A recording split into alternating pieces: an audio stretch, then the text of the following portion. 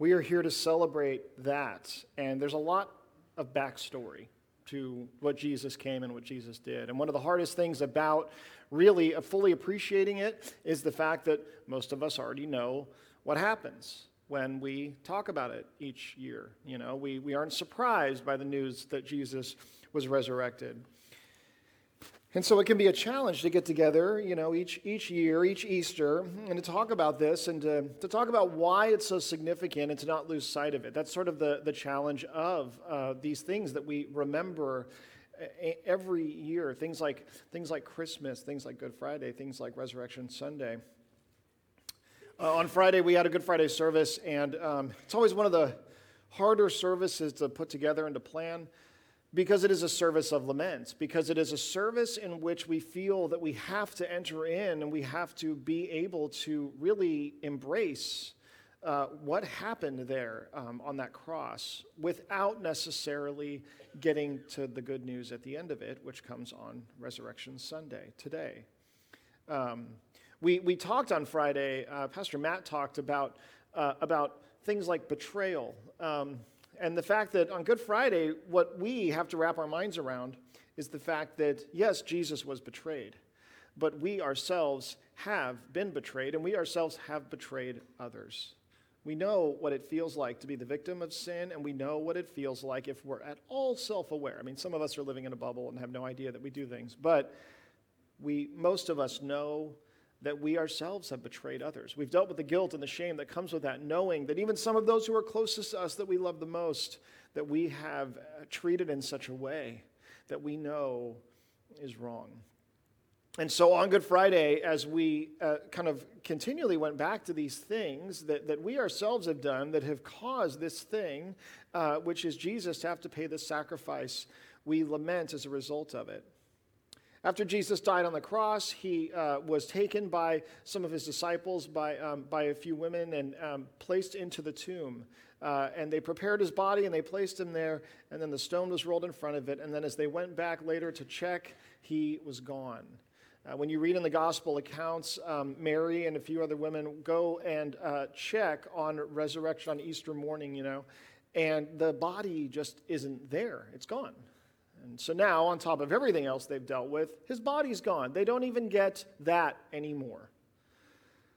And that's when an angel appears to them and says to them the good news that he has been resurrected, that those things that he said that were still too hard to wrap their minds around were actually happening. Then we read about disciples, about Peter and Cleopas, not really a name that we give kids as much as we probably should. You know, we stick with the Peters, but not a lot of Cleopases out there. And they're walking along the road to Emmaus, and as they're walking, Jesus, they encounter him. One of the things that we read about when Jesus is resurrected is he decides if someone's going to recognize him or not. And they're not aware of who he is. It says he hasn't given them the ability to see him for who he really is. So he'll have these interactions with people, kind of like I think it's kind of amusing, you know, the idea that Jesus comes back and he's like, all right, let's see what they're doing. Let's see what they're saying. Let's see how they feel about this. And that's exactly what he does. He asks them as they're walking along the road, what are you guys talking about? And Peter says to him, are you the only one who is visiting Jerusalem during Passover who does not know what we're talking about, who does not know what's going on? And then they proceed to tell Jesus all about what has happened, not knowing that it's him. He eventually tells them, not as Jesus yet, he eventually tells them, man, you guys really didn't seem to be paying much attention to what was in the scriptures. If you're surprised by what's happening, if you don't understand what's happening, they even tell him, apparently somebody saw like an angel and they said that he was back, and so we're trying to figure that out. Is that true? Jesus then showed them who he was. And Peter and Cleopas, they gathered the rest of, or many of the disciples, they gathered the rest of the disciples together, and Jesus would then appear to them. So they're gathered together in a room, and they're talking about all these things that have happened, and they're kind of comparing notes, and Peter and Cleopas are filling them in, saying, hey, we saw Jesus physically on the road, and they're trying to wrap their minds around how it could at all be possible that he is back, he is alive again in the flesh in a physical way.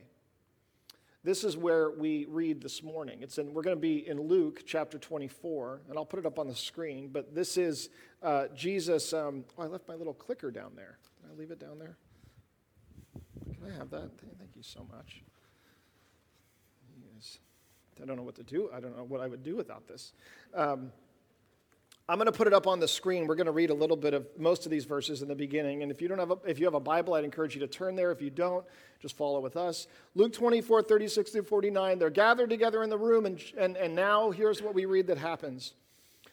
In Luke 24, 36, as they were talking about these things, Jesus himself stood among them and said to them, "Peace to you." But they were startled and frightened and thought they saw a spirit. And he said to them, "Why are you troubled, and why do you doubts arise in your hearts? See my hands and my feet, that it is I myself. Touch me and see, for a spirit does not have flesh and bones, as you see that I have." And when he had said this, he showed them his hands and his feet. And while they still disbelieved for joy and were marveling, he said to them, "Have you anything here to eat?" They gave him a piece of broiled fish, and he took it and ate before them.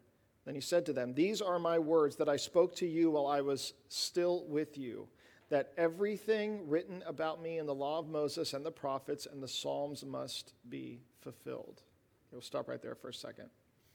Jesus has appeared to them, and they cannot quite wrap their minds around what's happening. And the big distinction here that's really clear is the difference between Jesus being there in a spirit form in any way other than the way he is, and then Jesus being there as he is, which is physically in a body resurrected. There's a lot of emphasis here. And they don't even know how to wrap their minds around this.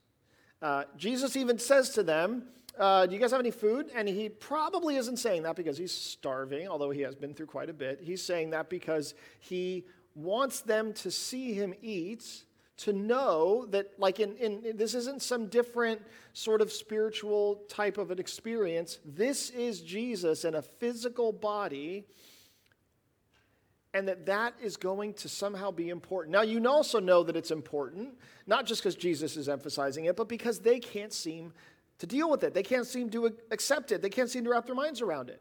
I mean, it's kind of interesting that, like, angel, they're like, no big deal. Kind of scary, but yeah, we believe in angels. Spirit, ghost spirit, he had to prove to them that he wasn't that. Like, we could see that. We could see that happening. Especially, he was of God. He had the authority of God. Like, yeah, who knows? Like, would not be surprised if there was some spirit form of him that wasn't physical, but was still there that visited us. That wouldn't shock us, right? It's like those things to them are not hard to wrap their minds around. But this is not a world in which people believed in resurrection. One of the things to keep in mind when asking ourselves, like, about the validity of the resurrection, is this real? Could this have happened? One of the biggest misunderstandings from people who would say this could never happen is they would say, of course, thousands of years ago, people just thought you could get resurrected. No, that was as crazy then as it is now.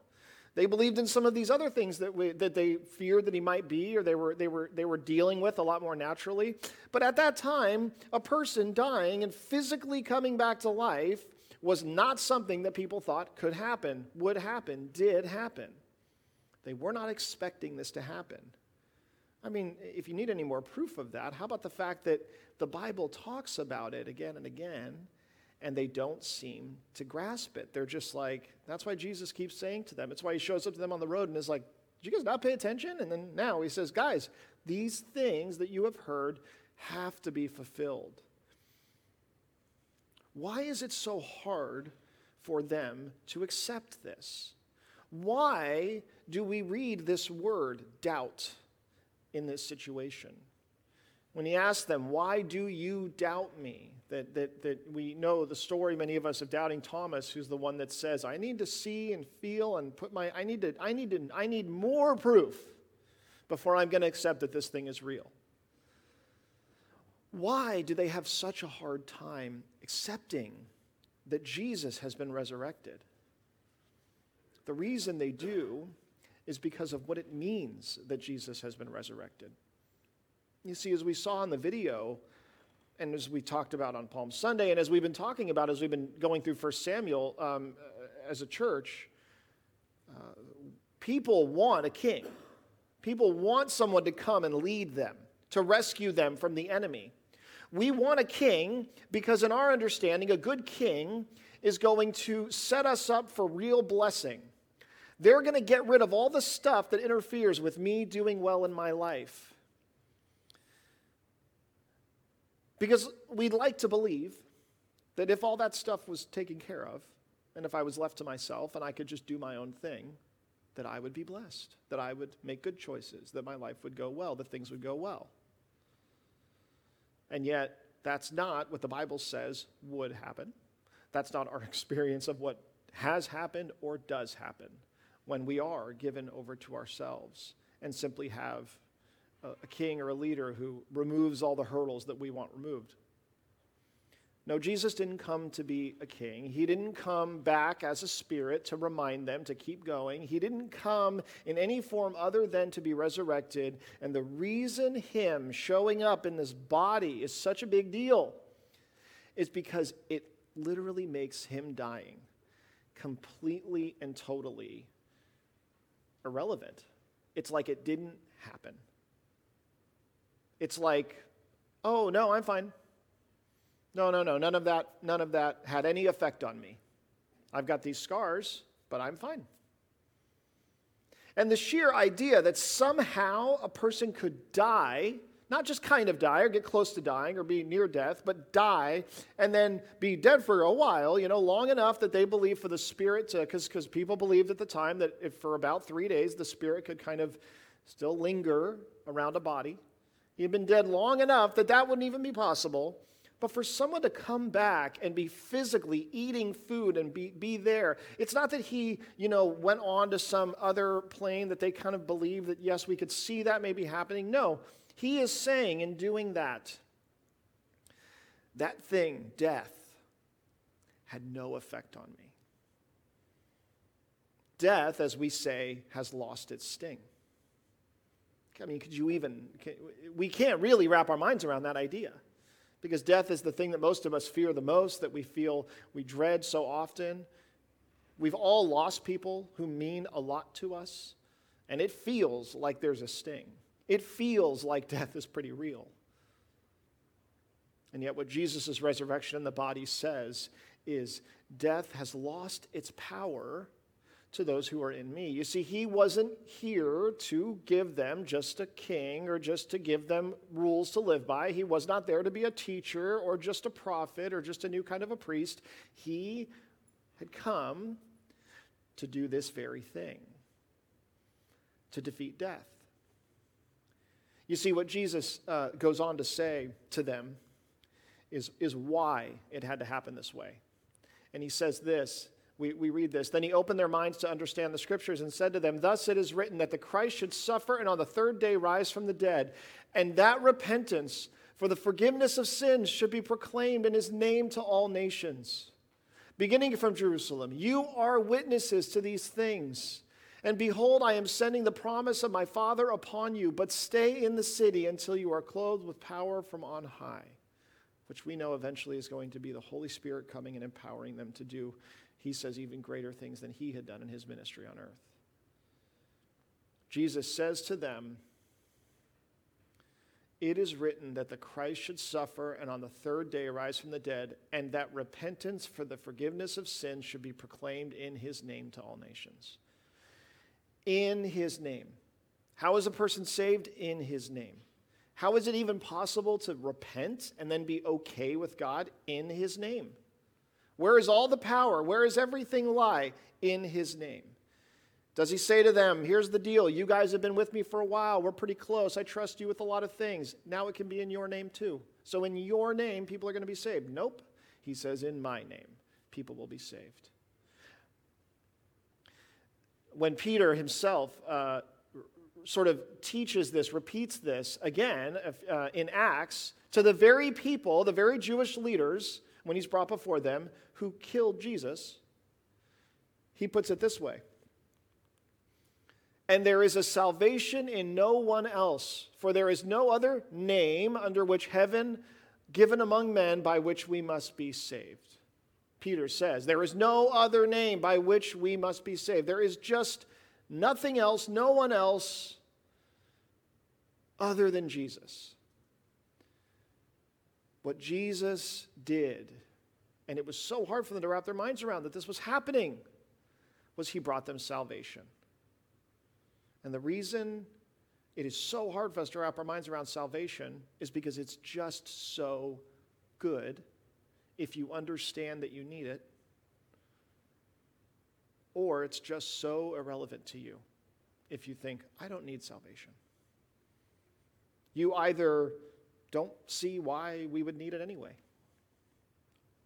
or in which case you read the Gospels, you look at what Jesus did and go, it doesn't really make sense to me that it ended that way. Or you're someone who knows that you need salvation.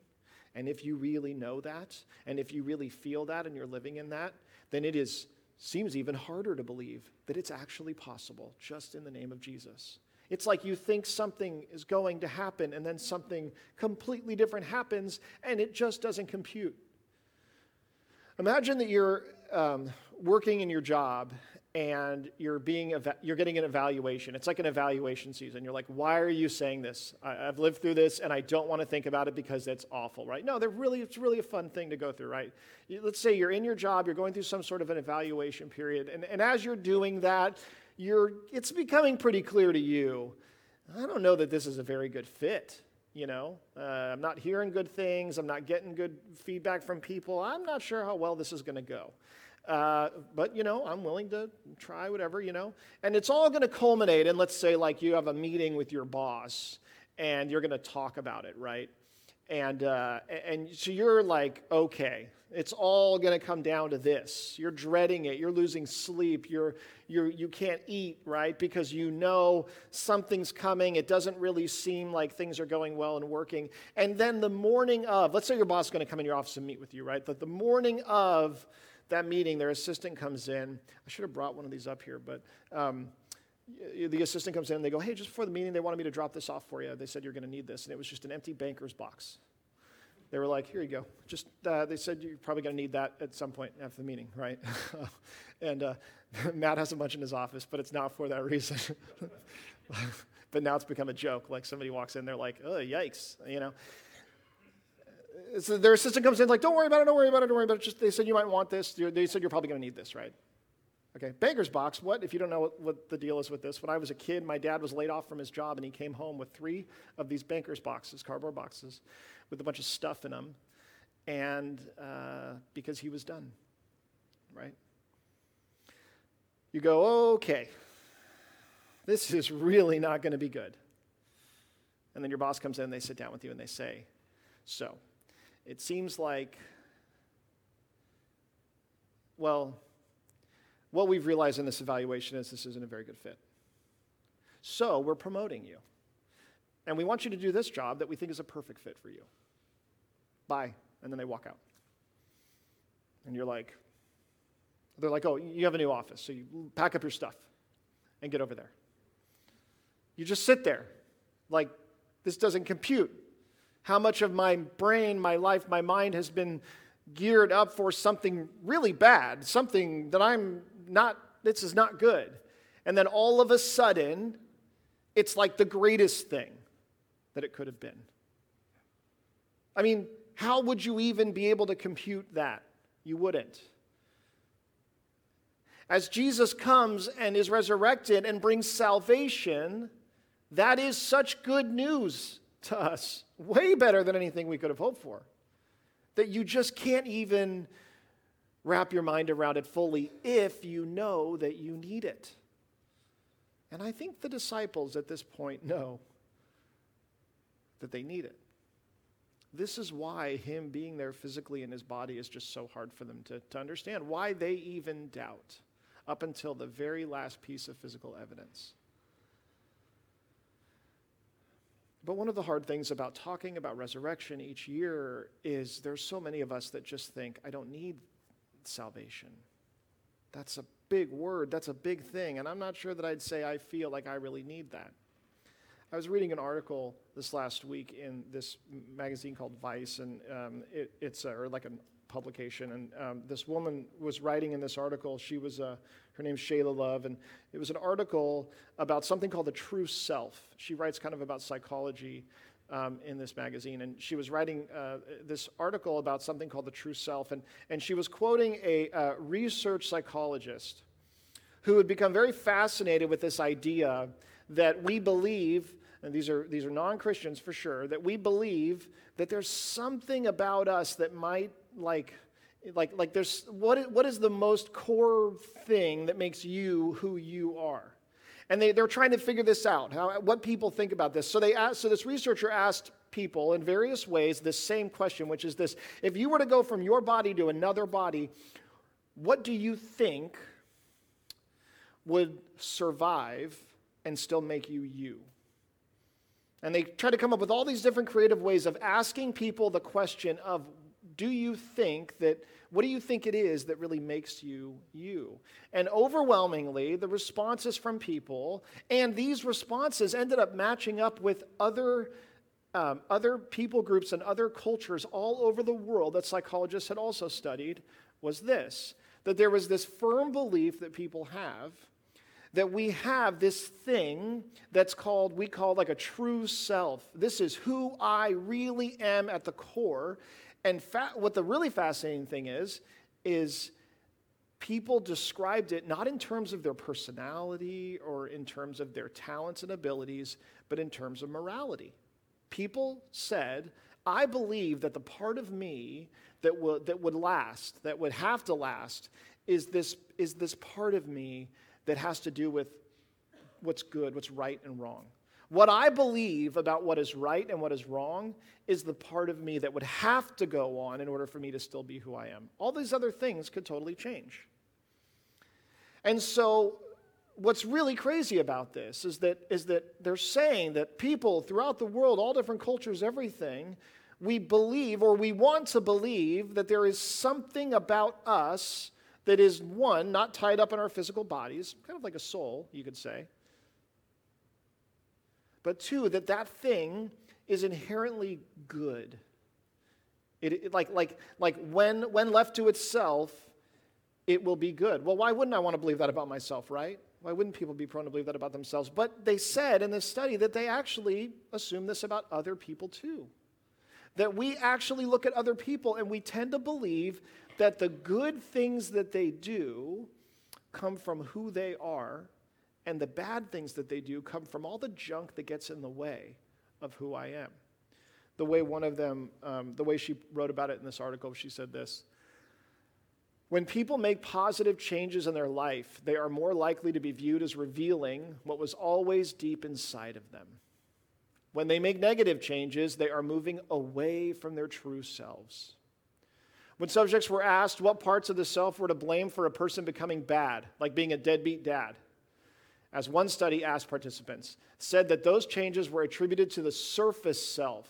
These are all the things that aren't really who that person is. But if someone becomes a better person, a loving father, that was an expression of the true self. This study has come to show, and all these other studies line up with it, not being done by Christians or people who read the Bible and base anything that they believe off of that we as a people believe that when we do good things, that's who we really are. And when we do bad things, that's all the junk that gets in the way. And that we even want to believe that about each other. And the example they give is, it's the election season. You're talking to your parent or your kid maybe about it, and you're totally disagreeing or something with a friend, and that you're actually more prone to go, they've just been kind of indoctrinated. They've been kind of blinded by these things. That's not who they really are. That's not what they really think. That's not how they really feel.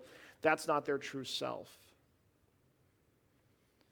You see, when you have the luxury of being able to decide what reality is, decide how you want things to be, what we will decide each time is that there's something about us deep down that is so good, that I'm good. That when left to myself, I'll do good things, I'll make good choices. But the rest of the article goes on, and these researchers say unanimously they don't believe in this. They say even though everybody thinks it's real, we don't believe in it. Why? Because we live in the world. And because everybody says the same thing. Man, if I was there back when, that war happened, I would never have done that. And they're like, yeah, but that's not true. Because the belief is, no, I would be better. I would do a right thing. I would choose the right thing. I don't need to be saved from myself. We don't need to be saved from ourselves. What we need is we need all this other junk and stuff to go away and get out of our way so that we can just be the beautiful things that we are. But because of sin and because of the effects of sin, that's not the way it works. That the truth is, if left to myself, if given the perfect king and being allowed to construct the life that I've always wanted, I would ruin that life. It doesn't mean that God doesn't love us as his children. It doesn't mean that we don't have value. What it means is that we need salvation. And so there's no better news than the news that Jesus was resurrected physically into this new body. One of the things they say is so toxic about viewing ourselves this way, being good inherently, is that you don't have to earn it with your actions. That what this also says is it says, even though I do terrible things, I'm a good person. And they say, that's not a recipe for a good society. There's a bunch of people going around saying that. I could sum all of this up with just a comic strip, and you're probably going, why didn't you? And I'm like, well, I don't know. We're getting, like Matt said, we're going to get it right by the third one, You can tell me this after. Is this just better if I just show this? This is two kids in a room that they've destroyed saying, but this is not who we are.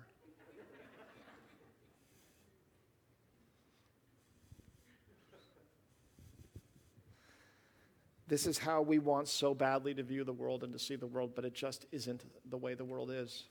Scientists who study the way people behave and treat each other, who don't even believe in God, say that's not the way the world really is.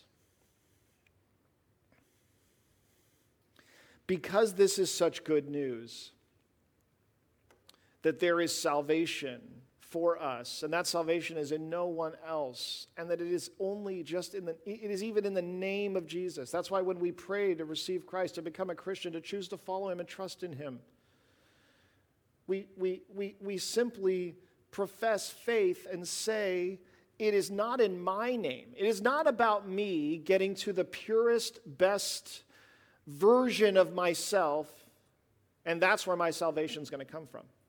No. It is about me calling on the name of Jesus because I can only find salvation in him. He makes a huge, bold claim when Jesus says that this is where salvation comes from and nowhere else. But his disciples certainly believed it. They believed it enough to preach it to others and to give their lives for it. We gather together as a church. Normally when we talk about this in Easter, it can be a challenge because you're coming together and you're worshiping and you're talking about this thing that's a really big deal, and it almost feels kind of like you're trying to make it a big deal again. It's kind of like it's Christmas. We want to make the birth of Jesus a big deal, even though we all are used to the idea of the birth of Jesus, and we want to make the resurrection a big deal, even though we're all used to it. How great is it that this time in which we're coming back together as a church finally? I mean, there's never been this many, we haven't had this many people yet in a service together. That it is us gathering together on this day of all days as a people of hope who are celebrating and worshiping God because of the fact that our salvation is available to us. It is in Christ himself. Last year was a really lame Easter. I mean, church-wise. I remember I went back last night and I was watching the video from the service, and it's like, man, putting together an Easter service on your computer and then, publishing it out to the church is not the same as coming together. And I remember having this overwhelming sense of, you're trying to be positive, you're trying to be good about it, but this is not how it's supposed to be. And I went and I looked, and at the very end of the service, I basically said that. And I want to show that part. I mean, technically, I'm reusing old material. Again, we'll get the bugs worked out by the third service. But to give credit where it's due, it's a really good preacher, and he's good. You'll like him. Not my stuff. It's his. But as we prepare to worship and as we prepare to respond to this, we do so celebrating the fact that after so long of being apart and not being able to come back corporately and worship together, that we get to come back and gather with one another in person. And even for those of you who are at home, who are watching, who can't be here yet, I'm sorry, I'm not trying to make you feel even worse about the fact that you can't be here, but I know and you know that one day you will come back. You will be back here with us, and you'll be back here with us celebrating this. One last thing that I just have to say is, in so many ways, this is a time of celebration, but it is also a time of lament. It's a time of lament because we are not meant to gather this way. That the Bible calls us to come together physically as people, and yet right now we just can't do that. And so, while this is a day of celebration, we recognize that we are looking forward to. We are anticipating the day when we all get to come back together as a family. And when church is not about the content of what's given, and it is not about the quality or sound of the recordings and the worship and the way that it all comes out, that church is something that can happen even when servers crash, because church is people coming together in community and worshiping and being in God's word. We are anticipating that as we lament this fact that this Easter is one where we celebrate resurrection, but we do it separately. And so we, as pastors, are so excited to get to see all of you together again, to get to have church the way that God intends for it to be. And we trust and know that God is in control. We know that He is in control and that we can trust Him, and that while He does not promise us that what comes after this will be the same as what was before it, we know that it will be okay because we will be in Him. God bless.